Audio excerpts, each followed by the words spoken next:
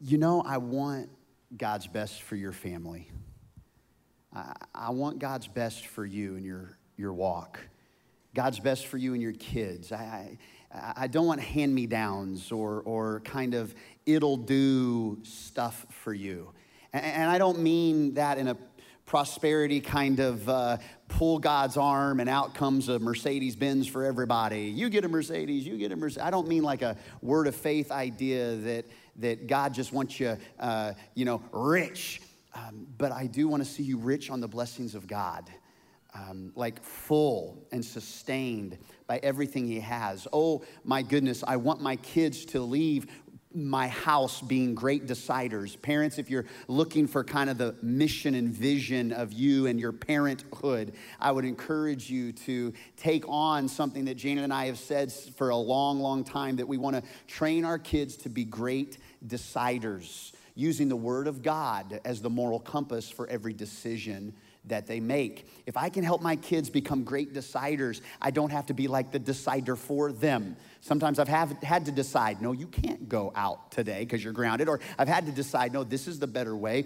But I want to train them up in the way they should go so when they're older, they don't depart from that. Great decision makers, that's what we're after. And I want this for you and your family. And so since Mother's Day till next week, Father's Day, we've been in this series, Warrior, because we're in a battle. We're in a war, and it's not against flesh and blood. It feels that way. It seems that way. It can sound that way, but there's always more at stake than just the next argument or getting the next word in edgewise. It's not just spouse against spouse. It's not just coworker against employer. There is spiritual wickedness. There's darkness. The enemy wants to do nothing but steal, kill, and destroy you. And so the Apostle Paul, while he's in prison, he's chained up, bound up in prison, but he is writing to the church of Ephesus, and he's telling them, listen, you don't need to be thinking about all this battle between just you and flesh and blood. There's a spiritual battle, and you need to be prepared for it. And so he says, because of this, you've got to put on the full armor of God so that when, not if, but when the day comes that's evil, you're going to be able to stand your ground, and after you've done everything you can do, to simply stand. Sometimes it's just wise to stand, just to be faithful and stand. You do your part, let God do his, and stand in the goodness of God. And the Apostle Paul unpacks these different elements over the next several verses. At the end of Ephesians chapter 6, he gives us all of these, from the belt of truth to all kinds of prayers. We have unpacked each one of these each week. Today, we're locking into the helmet of salvation and the sword of the Spirit, which the Apostle Paul says is the word of God. The sword of the Spirit is the word of God. So my assignment today is to talk about what it looks like to wear the helmet of salvation and what it looks like to wield the sword of the Spirit.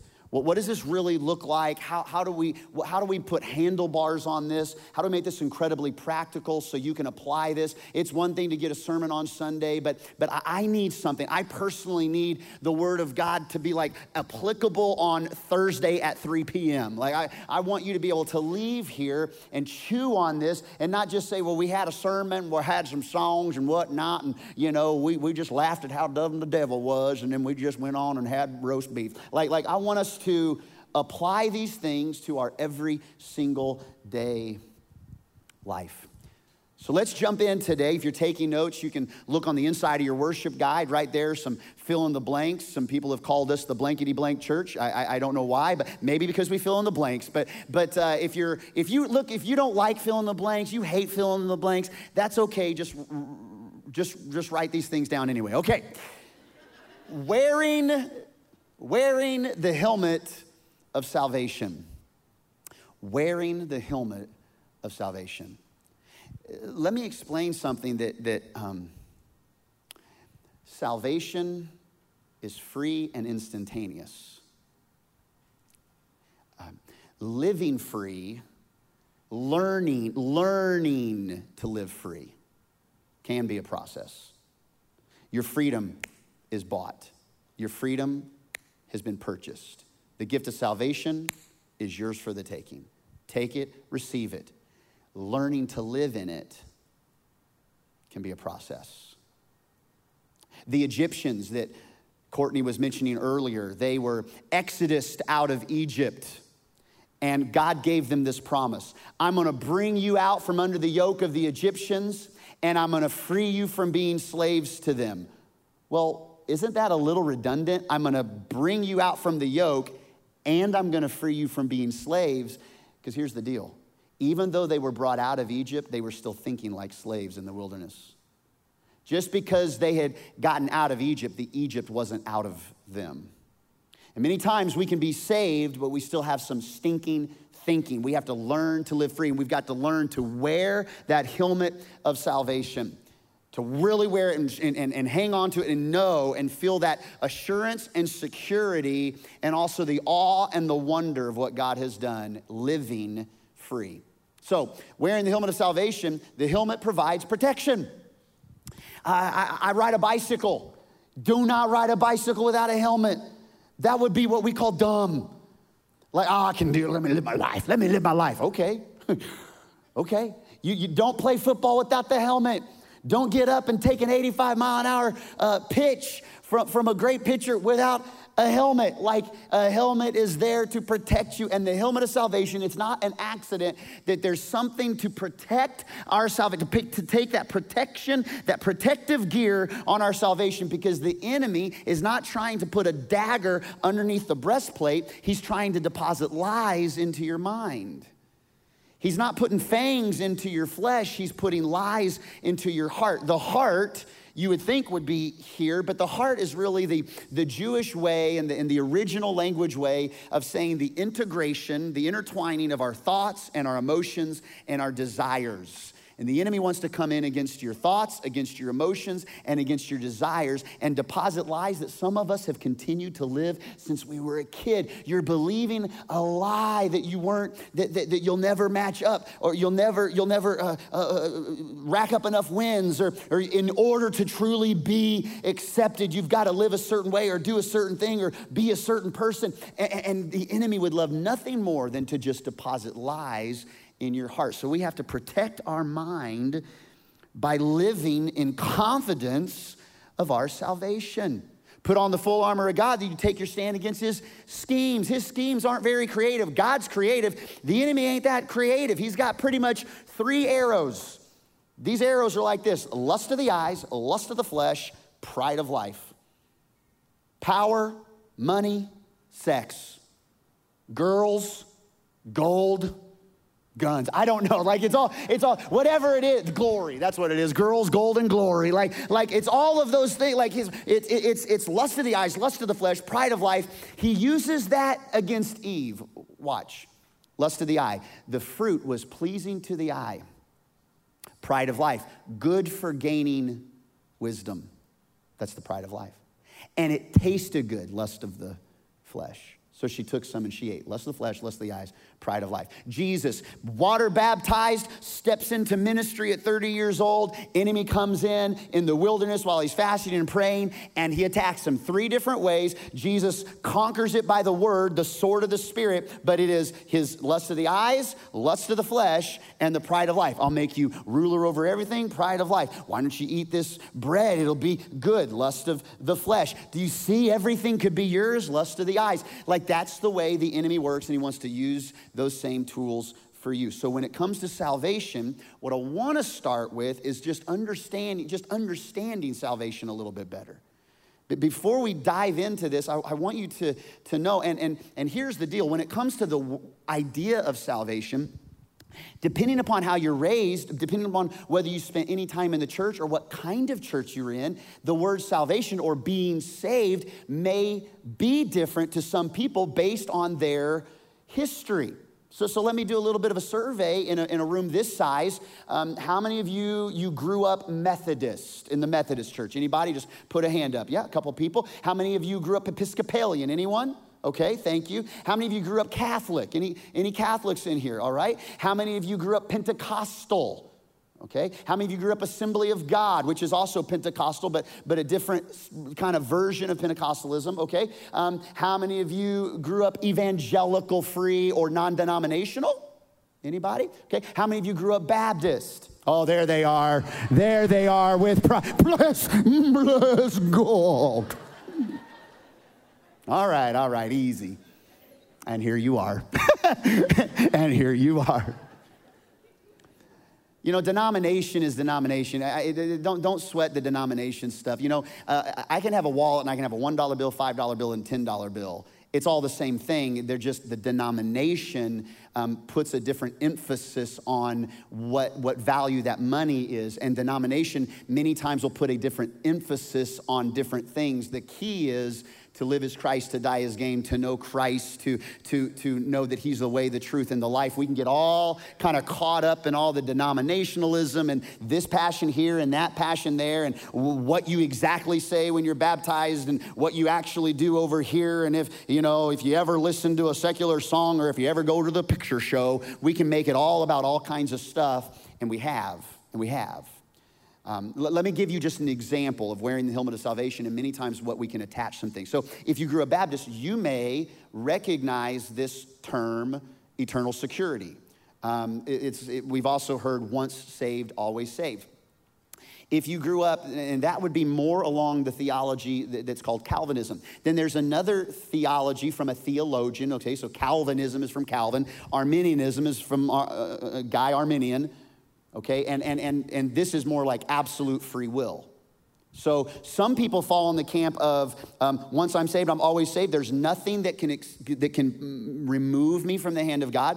And then there are others that say, if you choose to step out from underneath the umbrella of his grace and out of the hand of God, you have absolute free will. You can walk away if you want to. The same way that Adam and Eve were completely in the most beautiful, purest form of world, they made a choice in that to step from underneath the umbrella of that grace. Now, here's what we're going to do. I just want to show you something that let's take eternal security, let's move it over here, and let's take absolute free will, and let's move it over there, okay? Both of these can have beauty in them and also danger in them. And it's what we call extremes. You can take something to the extreme based on a way you were raised, and it actually can jack with your understanding of salvation. So let me tell you two extremes.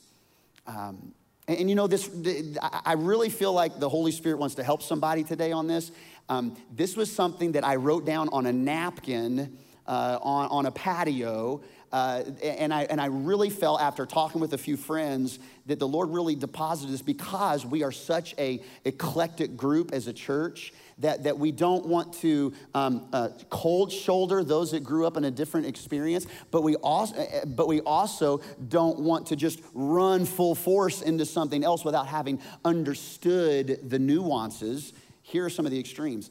In eternal security, an extreme can become that you can be cavalier with your salvation. That can be an extremist approach where cavalier is happy-go-lucky, no big deal, like I'm once saved, always saved, let's party. Okay? There's nothing I can do, and so it just is what it is. But then the other side, and this is where I grew up more, is like the extreme is condemnation. That instead of ever being saved, are you ever saved? Like you're wondering, like I wake up in the morning and dear God, if I even dreamed a cuss word, I was going to hell. Okay? And absolute free will ended up becoming absolute insecurity. So instead of having eternal security, I kind of grew up in this idea of absolute insecurity, not knowing where I was. So here's what I want us to do. Let's get rid of these extremes. We ought not to live a cavalier life in Jesus. Even though his grace, should you keep on sinning so that his grace can abound more? Nor should you live a condemned life, because there is no condemnation for those that are in Christ. So we can't be cavalier, but we also can't live condemned. So let's do this. Let's kind of bring these two together now, okay? And let's get a little bit better understanding of what salvation. There ought to be comfort. There ought to be a security in knowing that Jesus has paid for my salvation. And I've received that as a gift, and I have a comfort that it can't be stolen away from me. That ought to bring good news. And even if somebody does something, I am secure, and I have that comfort. His grace is sufficient. But there are also all throughout Scripture, where Jesus invites us to a surrendered life, to search our heart, oh God, and find anything that's not of you. I want to confess my sins, and he's faithful and just to forgive us and cleanse us from all unrighteousness, to confess our sins one to another so that you may be healed, and that is this conviction. Conviction is not a bad thing. Conviction's a beautiful thing. Condemnation's a bad thing. Shame comes from condemnation. Shame is not a wardrobe of God. Guilt can be. Guilt that gets forgiven, but you still live guilty, that's shame and condemnation. But there is something about, I should not have said it that way. I need to be thinking about that. I don't think that's the way Christ would want me to respond.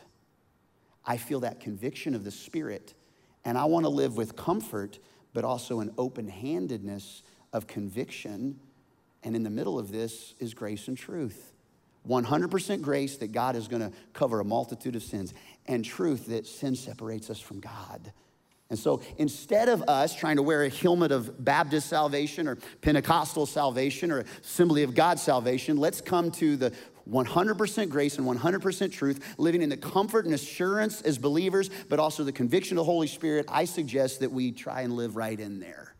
Like let's not try to go to just denominational doctrine, but when we're wearing the helmet of salvation, we're really living sure of our salvation and sensitive to what the Holy Spirit might want to tweak in our hearts. Does that make sense, everybody? So wearing the helmet of salvation is not only providing that protection that I'm safe and I'm secure, but it's also association. The helmet provides protection and association. When you would see the Roman guard that Paul is writing about using as his object lesson to put on the full armor of God, he's really describing Jesus, because Jesus is truth. It's faith in Jesus. Jesus is your righteousness. Jesus is your peace. Jesus is your salvation. Jesus prays over you. Like, it's all Jesus, but he's showing all of this to us in these pieces, and it's really, in a Roman army, you would have had a certain garb. But within that huge slew of army, there would be different companies or brigades or, infantries. And so my company, my association, was easily determined by the plume on my helmet. In Roman garb, you would have seen most Roman soldiers with a red plume, dyed horsehair, okay? And that would mean I'm in Caesar's army, okay?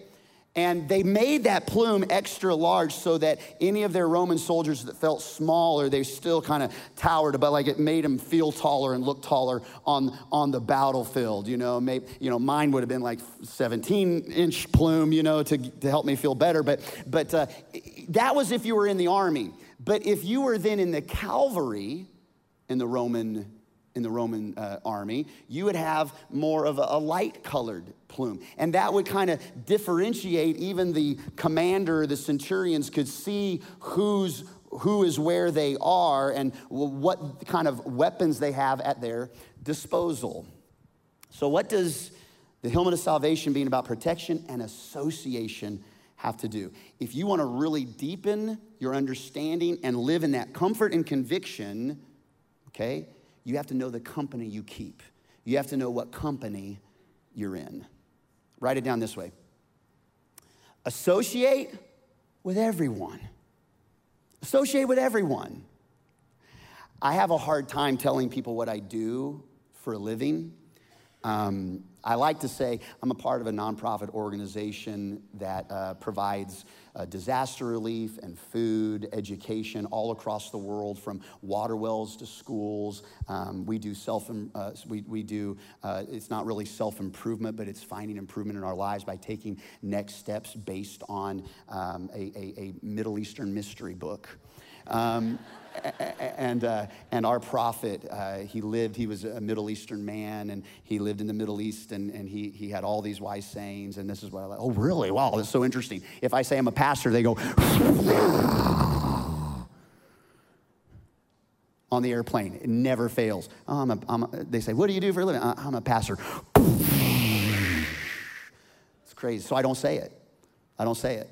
I say, I do all those things. I want to associate with everyone because the moment it can kind of, it locks in, people automatically assume that that maybe I'm going to be judging them, or that I would not kind of know where they're coming from because I kind of float through life in a perfect, bubble. I want to encourage you, when it comes to salvation and really wearing that helmet, it's going to require you not to just wrap yourself in bubble wrap. You got to associate with everyone. There's a reason for your salvation, not just you. It's to let others know that truth. Let others know that goodness. Let others see what God has done. Associate with everyone, but, and it's a big old but. Hang out with those who make you better. You can associate with everyone, okay? Hang out, spend time with those who make you better. And when I say better, it depends on what your definition of better is going to be.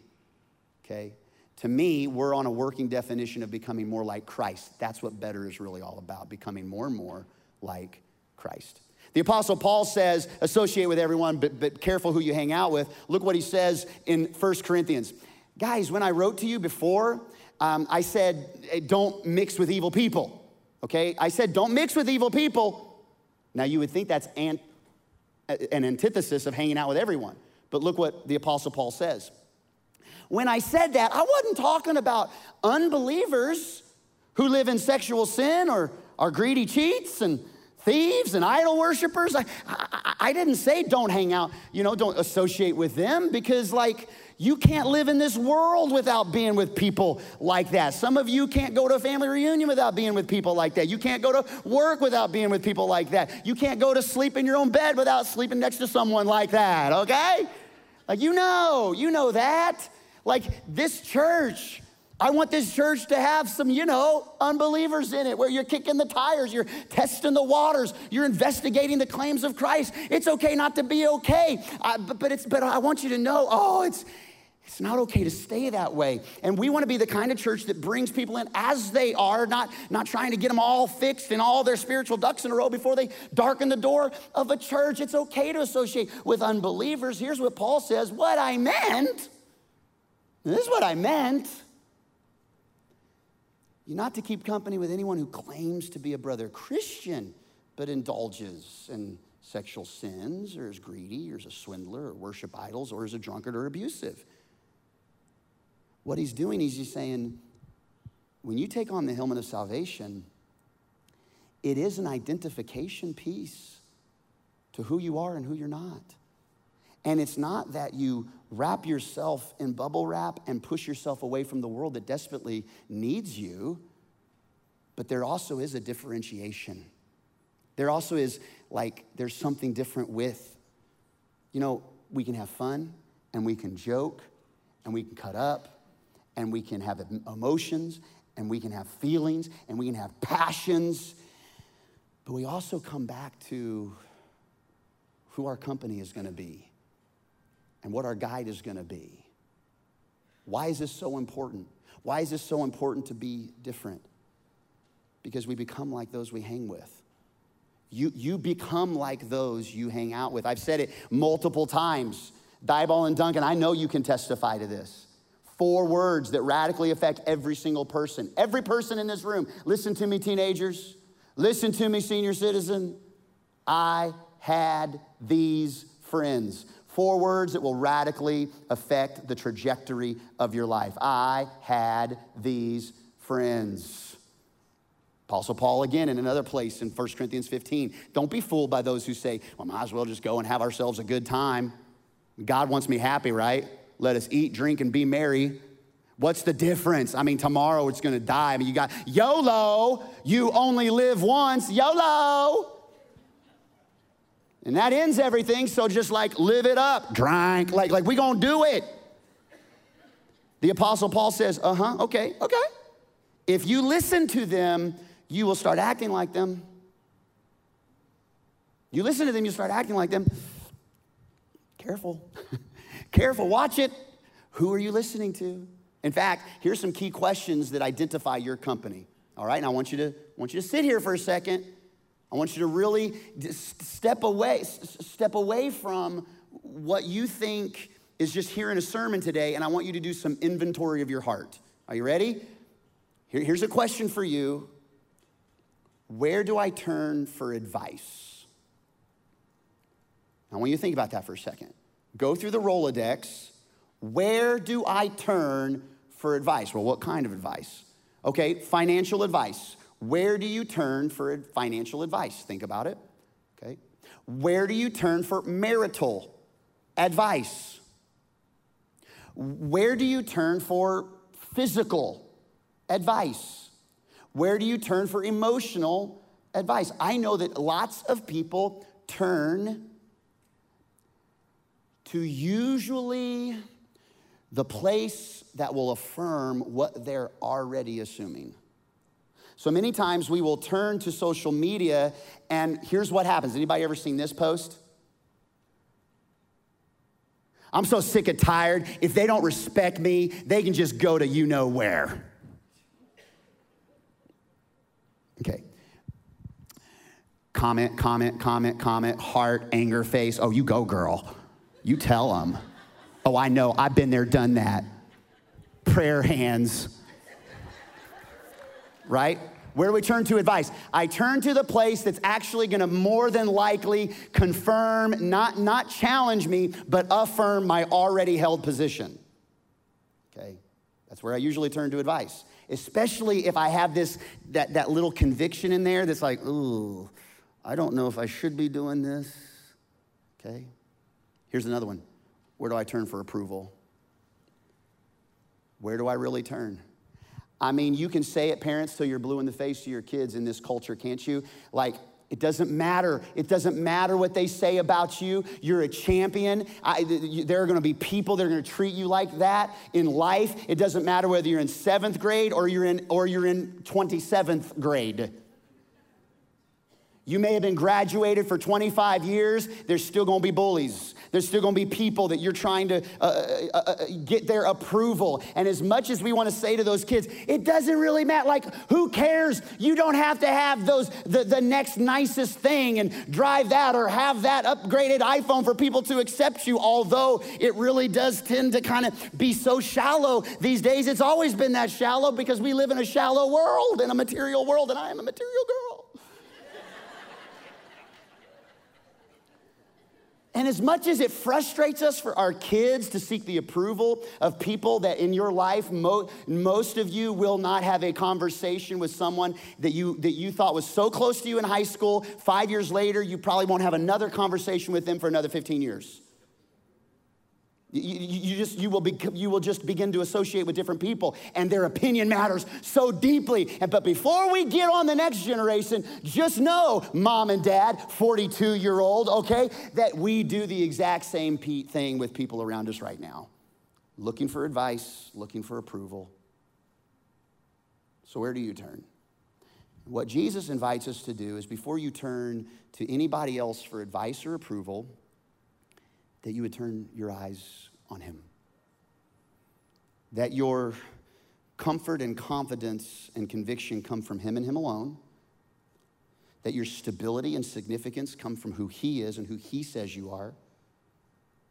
And that my first counselor, that my first decision maker, man, wouldn't it be great? Wouldn't it be so awesome if you could have like Jesus holding your hand everywhere you go, into every situation, okay? Come here real quick. Right there, yeah, come here, right there. Yeah, you, I'm looking at you, come here. Run up here, fast, come on, gotta hurry. Give it up for everybody. Come here. Oh. Can I hold your hand? Is that okay? All right, what is your name? Mackenzie. Hi, Mackenzie, you're so pretty. So imagine that Mackenzie's going to school, and how comfortable if Mackenzie was your daughter, mom and dad, that when she got out of the car and you said, keep your hand in the hand of Jesus, Jesus got out of the car with her just like this, like, we will do, Mom. and just like walking in to school with Jesus. What about Mackenzie turned 16 and 19 and is on her first date? She's on her first date. Hey, you guys have fun? By the way, dads, can we get off the dumb stuff of like, oh, better have your shotgun out. Like, the last thing you want to do is just create an atmosphere where there's no, like, conversation. Where you've got this big stiff arm towards anybody's, look, I got a 19-year-old. I get it, right? But here's what I've said to anybody that's wanted to date my daughter. You don't date my daughter without an agenda. We still good? Is it okay if I keep holding your hand? Okay. Nobody dates my daughter without an agenda. You have a written agenda. No agenda is the leading cause of a whole bunch of stuff. Yeah, you got me. Okay. So Mackenzie starts dating, but every date she goes on, Jesus is with her. That's pretty cool, huh? Every job interview, every medical report, every ER visit, every night that feels lonely, that she can lay her hand out in bed and Jesus would just take Mackenzie's hand. I want you to know that is as real as the Holy Spirit is. The reason Jesus left and gave us his Spirit is because in the flesh, Jesus could only hold two hands. But because of the gift of the Holy Spirit, he's with us. Wherever we go, holding our hand, being with us. And his hand isn't as sweaty as mine. I'm sorry about that. Thank you. You're awesome. Give it up for Mackenzie.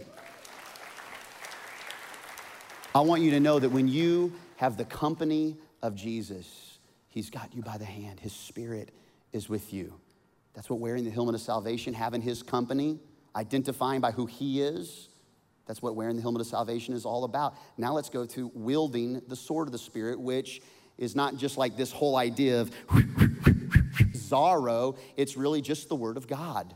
The sword of the Spirit, your mechanism for defense and offense is the word of God. It's all you need. You don't need a special jump. You don't need a special kind of Excalibur pulling it out of a stone. All you need is the word of God. And I'm going to tell you, the word of God became flesh. All you need is Jesus. What does it look like to wielding the word of God? Well, the sword provides protection and forward thrust. It helps me move forward against the attack of the enemy, to not feel like I'm always on my heels in retreat. The word of God is what, it is enough for you. It is enough for you. If it's enough for Jesus in the wilderness, I'm telling you, it's enough for you to be able to fight the three uncreative attacks of the enemy: the lust of the flesh, the lust of the eyes, and the pride of life. But that forward thrust, that focus, like, onward, this is where we're headed, let's go, is not just about like the sword. It really shows that it's about our compass. That the word of God, our forward thrust, if I don't have the right compass, I can't walk in confidence forward, in a forward thrust. I can't walk there without the right compass in my hand. Now, write this down. A good heart, but a bad compass, gonna take you to the wrong place every time. A good heart, but a bad compass, gonna take you to the wrong place. But he's so sweet. I know he's got his own theories about God, but he treats me nice. He has a good heart. Let me say this to you in the Greek. Run! Like, don't. Like this idea of missionary dating. I'm gonna be a missionary to them. I'm gonna bring them up to my level. Very rarely does it work. Can it work? Yes. Is it advised in Scripture? No, it's not. Look, my grandma, woman of God, married a guy who was not a man of God. And her faithful prayers and God's convicting spirit got a hold of his heart one day, and his heart and life was radically transformed, and they raised my mom and the rest of her siblings in Jesus. but it don't always work like that. Don't think it's going to. A good heart, but a bad compass, going to take you to the wrong place every time. What's a bad compass? Your news feed, your feelings, even your conscience. You look at your news feed, gonna get you good stuff, but the bad compass just watching the news cycle. Your feelings will lie to you. They'll just like lie to you. If loving you is wrong, I don't want to be right. He's singing about loving a married woman. His feelings are lie. They are wrong. They're gonna get him shot. And then your conscience, the blue fairy takes a cricket that's visited Pinocchio, who's a wooden puppet, but he wants to be a boy. And the blue fairy says, you're gonna be his conscience. And Jiminy Cricket's like, always let your conscience be your guide.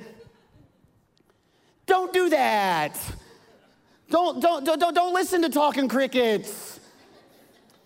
Because your conscience is gonna lie to you. You're gonna think, man, you know what? I just felt it in my conscience. I have a good conscience about it. My conscience is clear. It's going to be okay. Look what Scripture says. 1 Corinthians 4. My conscience is clear, but even that isn't final proof. I know that God just wants me happy. I feel good about this. I mean, I never should have married her in the first place, and this is really what love is supposed to be. My conscience is clear. That's not final proof. That's not final proof, okay? It's the Lord himself who must examine me and decide. That's the compass. So with the rest of the time we have, how do I calibrate and get the most? How do I get the most RPMs out of the right company and the right compass? I actually am going to show you how to do this by taking one piece of Scripture and just dissecting it piece by piece. And that Scripture is the very first Psalm. The very first Psalm, Psalm 1, is a psalm that was my very first portion of Scripture I learned in memorization in 4th grade. And it's stuck with me ever since. Blessed is the man that walketh not in the counsel of the ungodly, or stands in the way of sinners, or sits in the seat of the scornful. But his delight is in the law of the Lord, and in his law does he meditate day and night. And he shall be like a tree planted by rivers of water that bringeth forth fruit in its season. His leaf will not wither, and whatever he does shall prosper. The ungodly are not so. They're like the chaff that the wind drives away. And I memorized that in 4th grade, and it stuck with me. And just because it stuck with me doesn't mean I always lived by it, but I had it memorized. I can have it memorized. You can have Scripture memorized. The devil's got Scripture memorized, but it's actually living by it, calibrating our life by it. So let's take this inch by inch. As my professor at Southeastern would say, he was from North Carolina, Jeremy, inch by inch, everything's a cinch. Yard by yard, everything's hard. So let's take this inch by inch. Blessed is the one who doesn't walk in step with the wicked, or stand in the way that sinners take, or sit in the company of mockers, okay? I want to show you a progression, or actually a regression. Watch this. When I begin to walk in step with those that are not in the same atmosphere, it slows me down. It gets me off track. I lose purpose, and I'm just standing in the way of sinners take, and then I can sit. You ever been in the mall? Probably not the Lufkin Mall, but like a real mall. And you ever been in the mall in like Houston area or something, and you walk in, and in the middle of the mall, there's these vendors, and in particular, there's this one aggressive vendor that's in every single mall, and they have a really tight black shirt and really skinny jeans on, and they've got a sample like this, and they say this, they say, can I ask you a question? Watch it, careful, because if you say yes, goodbye to the next 20 minutes of your life. Because you're walking, you will stand, and before you know it, they're washing your hair in some bowl. I mean, it's just crazy. You stand, you walk, you stand, you sit. So I've turned it on them, you know? I turned it on them, so they'll stay, I say, can I ask you a question? Before they even ask me. And they're like, kind of blows a fuse. All right. Who are you hanging out with? Where are you headed? You're walking, you're standing, you're sitting. When we sit at Jesus' feet, this isn't about just like leaning into worship. This is about saying, I want to learn from you. The more that you associate with everyone, but when you hang with them, you'll start standing like them and sitting with them, and somebody's learning something, okay? Now, don't do that, the Bible says. Instead, the psalmist says, instead, their delight is in the law of the Lord. What does it mean to delight? It's not a word we use very, very often, is it? To delight in something. When it comes to the Bible, gonna take my Bible, gonna hold it tight. That's not how it goes. Take my baby and hold her tight. Gonna have some afternoon delight. I don't know what they're talking about. I really don't. They're talking about spending time together. That delight, that enjoyment, that pleasure. What does it mean, okay?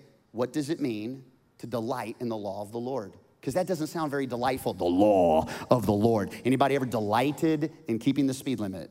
Like, no. Or with something, you can't do that. No, go clean your room. You're grounded. Oh, I delight in that law. Because the law wasn't ever meant to punish you and confine you. It was meant to protect you and keep you safe, actually. So I delight in the safety that I have in the law of the Lord, in the word of the Lord. Here's what it means to delight. Write it down. I want to know what God says about this.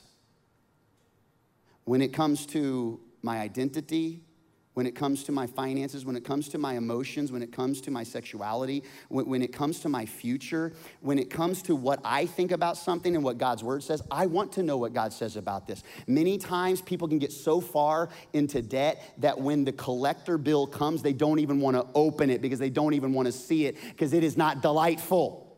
Because they don't even want to know, because they feel if I don't know, at least it will kind of shave off a little bit of what it feels like to have to deal with that. Many people, it's not that they're against God, they just don't want to know what God says, because it means that they will have to change something. To delight is like, I want to know if he wants me to change, because I want to change if he wants me to change, okay? Scripture says it like this: if you want better insight and discernment and are searching for that, like you would for lost money or hidden treasure, then wisdom will be given you and knowledge of God himself. It's treasure for us. Have you ever lost something and needed to find it? I've lost my kids in public space before, and my heart just racing. And I would do whatever I could. I'm not gonna take a break and drink an icy and then find them. I'm gonna search and I'm gonna be diligent. Because why? Because they matter to me. I'm gonna search like I would something that's lost, okay? So Scripture says, instead of walking, standing, and sitting in the way of sinners, their delight is in the law of the Lord. And he goes on to say, and they meditate on his law day and night. Meditate day and night and day. Meditate on it, think about it, ponder it, stir it around day and night. And for some of you, and even me, that can sound a little exhausting. Maybe a little hard to do. It's hard for you to even spend 5 minutes in the Bible a day, let alone meditate on him day and night. I don't even know if that's possible, Jeremy. Can I tell you something? Every single one of us have meditated on something day and night. Let me give you a simple example of someone who has hurt your feelings or offended you. When someone offends you, it is easy to meditate on that day and night. Like if I've offended my wife and she's meditating on that day and night, we can go to bed. Don't let the anger go down on your wrath. I mean, don't let the sun go down on your anger, but still, sometimes, we ain't perfect. And I can feel it in the sheets, I lean over, baby, don't touch me. She's meditating on that day and night. But when you meditate on something, you know what you do when someone's offended you? It's like you rehearse it in your mind. You rehearse it. Oh, they said this, and then I said that. And then other people, you bring other people in. Man, this is what they said to me. This is what they did. Can you believe it? And they said, and I said, well, and then they said, and then you know what and then I made them do it. Did you really do that? No, but I wanted to. You've been there, I've been there. And you're just rehearsing it. You know what else you do? You don't just rehearse it, you nurse it. You're like, can't believe they did that. Poor me. I'm gonna write it on Facebook so people can give me a heart emoji. Girl, you ain't alone. Come over. Nurse it. All right. And sometimes it's legitimate. It can be legitimate, but you nurse it. Or you curse it. You don't rehearse it, you don't nurse, you curse, sucker. You know who you are? So, good news, you can rehearse it, you can nurse it, you can curse it, or you can reverse it, okay? And what do you do to reverse it? You don't meditate on that, you meditate on something else. You meditate on him day and night. What does it mean to meditate day and night? Okay? What did they do in the Bible, and how did God respond to them? Good, bad, and ugly, what did they do, and how did God respond? And I begin to see how people respond in very similar. When the storms of life, they're scared. They even asked Jesus in the middle of the storm, in the middle of the Galilee Sea, Jesus, do you even care that we're drowning? Oh, I wish you'd get honest with your prayers, everybody. I wish you'd dirty up your prayers a little bit. Stop feeling like you have to say, oh, dear Heavenly Father, in the name of mighty, blah, blah, blah, blah, blah, we asketh thee. Like, get real with God and say, God, how come? Why not? Where are you? Do you even care? That's what the disciples were, God honest with God. And how did God respond? Peace be still. He was with them. He provided a way out of the storm. What did they do, and how did God respond? Scripture says all things happen to them, all these characters in the Bible that are real people, as object lessons to you and me, to warn us against doing the same things. They were written down so that we could read about them and learn from them and not keep making the same mistakes. And here were the results. So as we wrap up today, if we will keep the right company and keep the right compass, wearing the helmet and wielding the sword, here's the results. So let's go back to the scripture. Blessed is the one who doesn't walk in steps, stand in the way, or sit in the company of mockers. Instead, their delight is in the law of the Lord, and they meditate on his law day and night. And here's the promise. Here's the results.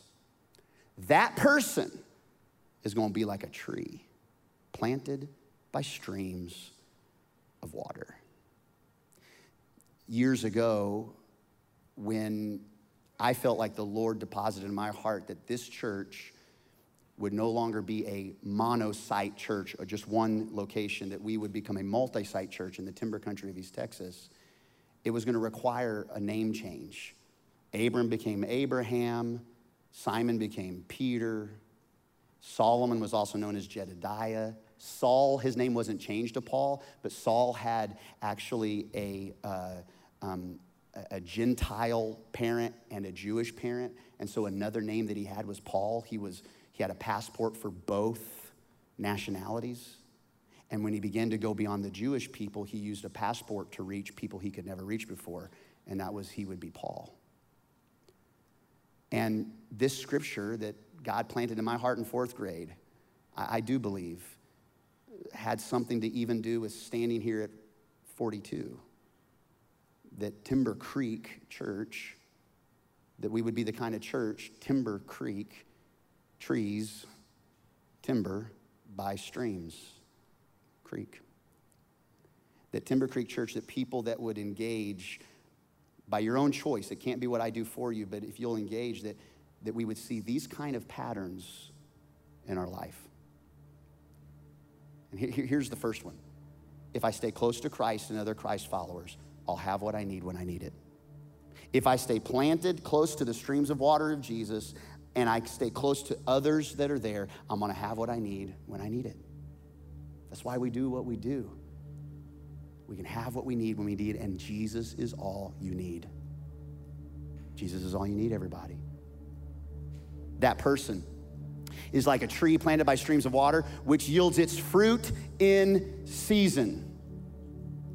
I want to see the people, the men of God, the women of God, the husbands and the wives, the young and the not so young, the mature and those just beginning to explore Christ to have fruit in its season. What that means is I'm going to be blessed at the right time. That I may not see it now and I may not see it tomorrow, but fruit in its season. I'm a fruit tree and I'm gonna bear fruit. And even though the limbs don't have fruit right now, it is in my nature to produce fruit. There's something that God has deposited deep inside of me. And the closer people get, when I begin to grow in Him, there's gonna be fruit produced off the limbs of this old boy that's gonna be pleasing when people pluck that fruit and they eat it, and it's not gonna be poison, it's gonna be good. It's going to be good and pleasing. They're going to taste and see that the Lord is good because I'm going to produce fruit in its season. That I'm blessed at the right time. That's what God does as we meditate and delight. Whose leaf does not wither. It doesn't dry up in that East Texas heat. Number two, that means I can survive a drought. I want to see the kind of families at Timber Creek Church that bow a knee to Christ and live in Christ-like character, conviction, and conduct, that are blessed in the right time, that can survive a drought, because there will be drought in your life. Where you're asking for it to rain and you don't see it rain. There'll be drought. Yield its fruit in its season, whose leaf does not wither. Whatever they do prospers. And I believe that person who doesn't walk in that counsel, but is truly dedicated, delighting and meditating on Him and who He is, they understand the pattern of prosperity. That prosperity isn't about making Jesus give you stuff. It's about that eventually and eternally you will prosper. Eventually and eternally, God's going to show up and have His way. And you pray for healing, and that healing doesn't come this side of heaven, your healing will come. It may be eternally, but it will come. I live this way. And not only am I someone who's in the Lord's army, but I'm actually royalty. I'm a son, and you're a daughter of the King. Delight in that. When's the last time you delighted? When's the last time you've meditated? Completely impromptu first service.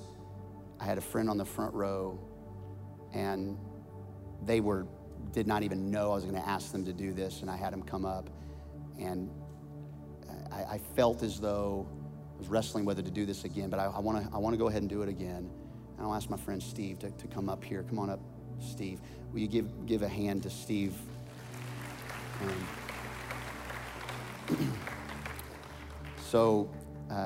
Steve is relatively new to the church and new to Jesus. We sat together at a coffee house a while back, and he was sharing his story, and his story just impacted me so much. And it's impacting him too. And there's a tenderness and a delight in him that is so sweet. Steve had an incredible encounter with God and was living a life chasing everything. And Steve, just the same way we did it, we don't have a lot of time, but just kind of the high notes of, you're living in New York, you have a successful media and production company. It's putting you in all kinds of rooms with all kinds of people.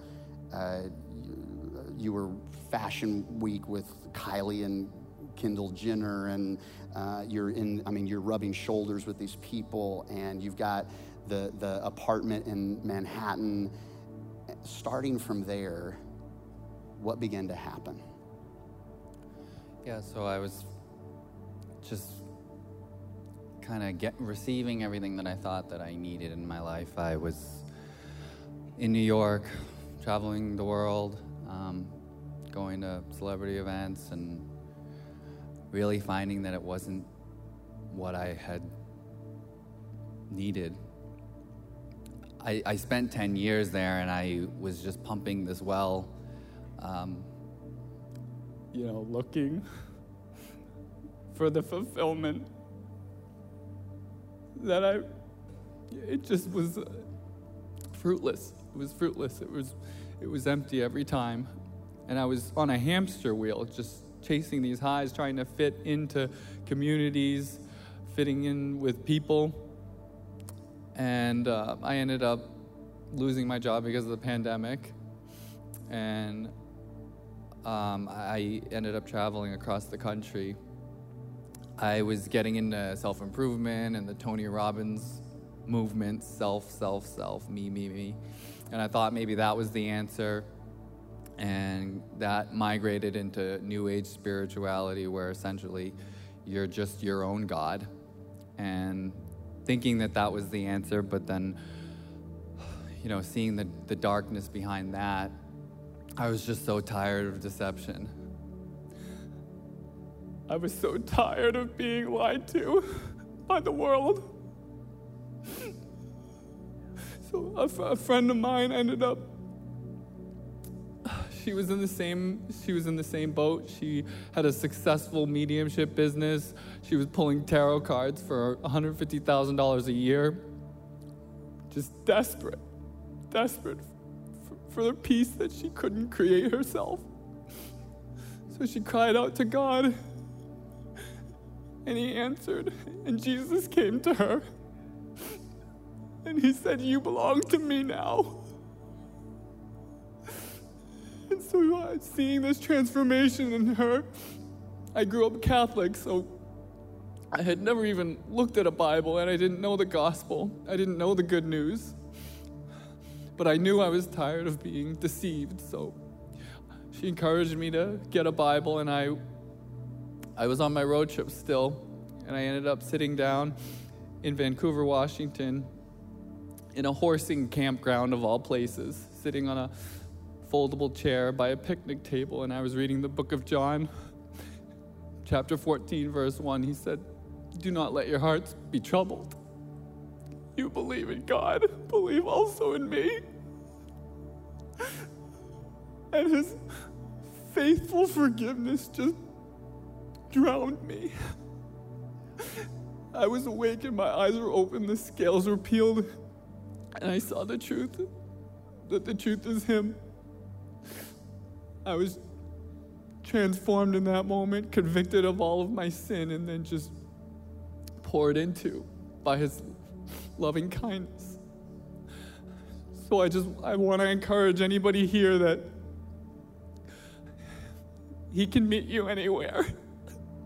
He's God. It doesn't matter. Whatever you've done in your life, wherever you've been, I've been in all kinds of sin. I thought I was my own God. Just horrible things that I think I could never come back from, but he'll meet you there. He'll meet you there. And I also want you to know that Scripture alone saves lives. He met me in a campground in the middle of the woods. It wasn't in a church. It wasn't in a building. But he was there. And just that he came to me not because I loved him, because I didn't love him. I turned my back on him so many times. But he came to me because he loved me. And he loves all of you. And he wants to be there for you. And he's holding your hand. Yeah.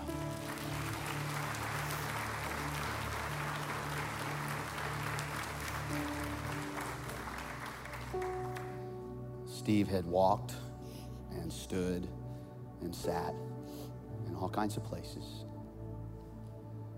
But as he began to search out and seek out and look for a compass that wouldn't lead him to a continual dead end, Jesus found him there.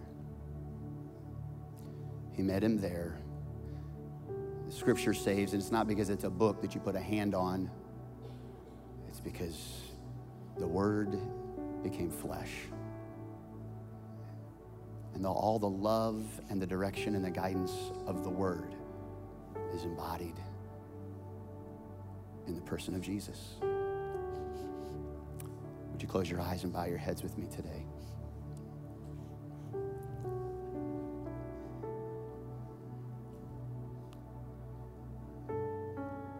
If you're here and you've been searching, you've had an idea of salvation, but maybe you realize it's not what you thought it was.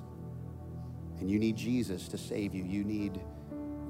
You want to invite Jesus to be the Lord of your life, to surrender your heart to him at all of our locations. If that's you, in a bold moment of just saying, yeah, it's time, for the first time or maybe a fresh time, I need to invite Jesus to be my Savior. If that's you, just put a hand up in the air. I want to pray with you. Thank you, thank you. Anybody else here? Yeah, thank you. I see you, ma'am. Yes, thank you, sir. Thank you, ma'am. Thank you, sir. Thank you, ma'am. They're in Diboll and Duncan and Nacogdoches. They're online. You can put your hands down. In your own words, you can simply say, Jesus, thank you for meeting me here. I believe in you, and I want to follow you. And I don't even know what all that means, but I know that I can't keep being my own God, and I can't keep being my own compass. I want to follow you. So I surrender to you today. Take my thoughts and my emotions and my desires and turn them to you. I want to delight and meditate in you. And I give you my heart today. Thank you, Jesus. As you continue to pray, for those of you in our rooms, the truth is you love Jesus, you're saved, but if we're being honest, and I'm being honest with you, there are seasons in my life where I don't delight very much in his word, and I don't meditate in his word like I should. And I've let a lot of other things be my delight, and a lot of other things be the source of my meditation. If that's you and you've kind of been there too, maybe with a moment of honesty, you just put a hand up, and my hand's up too. Here's my prayer for you now, that supernaturally Jesus would restir a passionate fire in your heart for him and only him.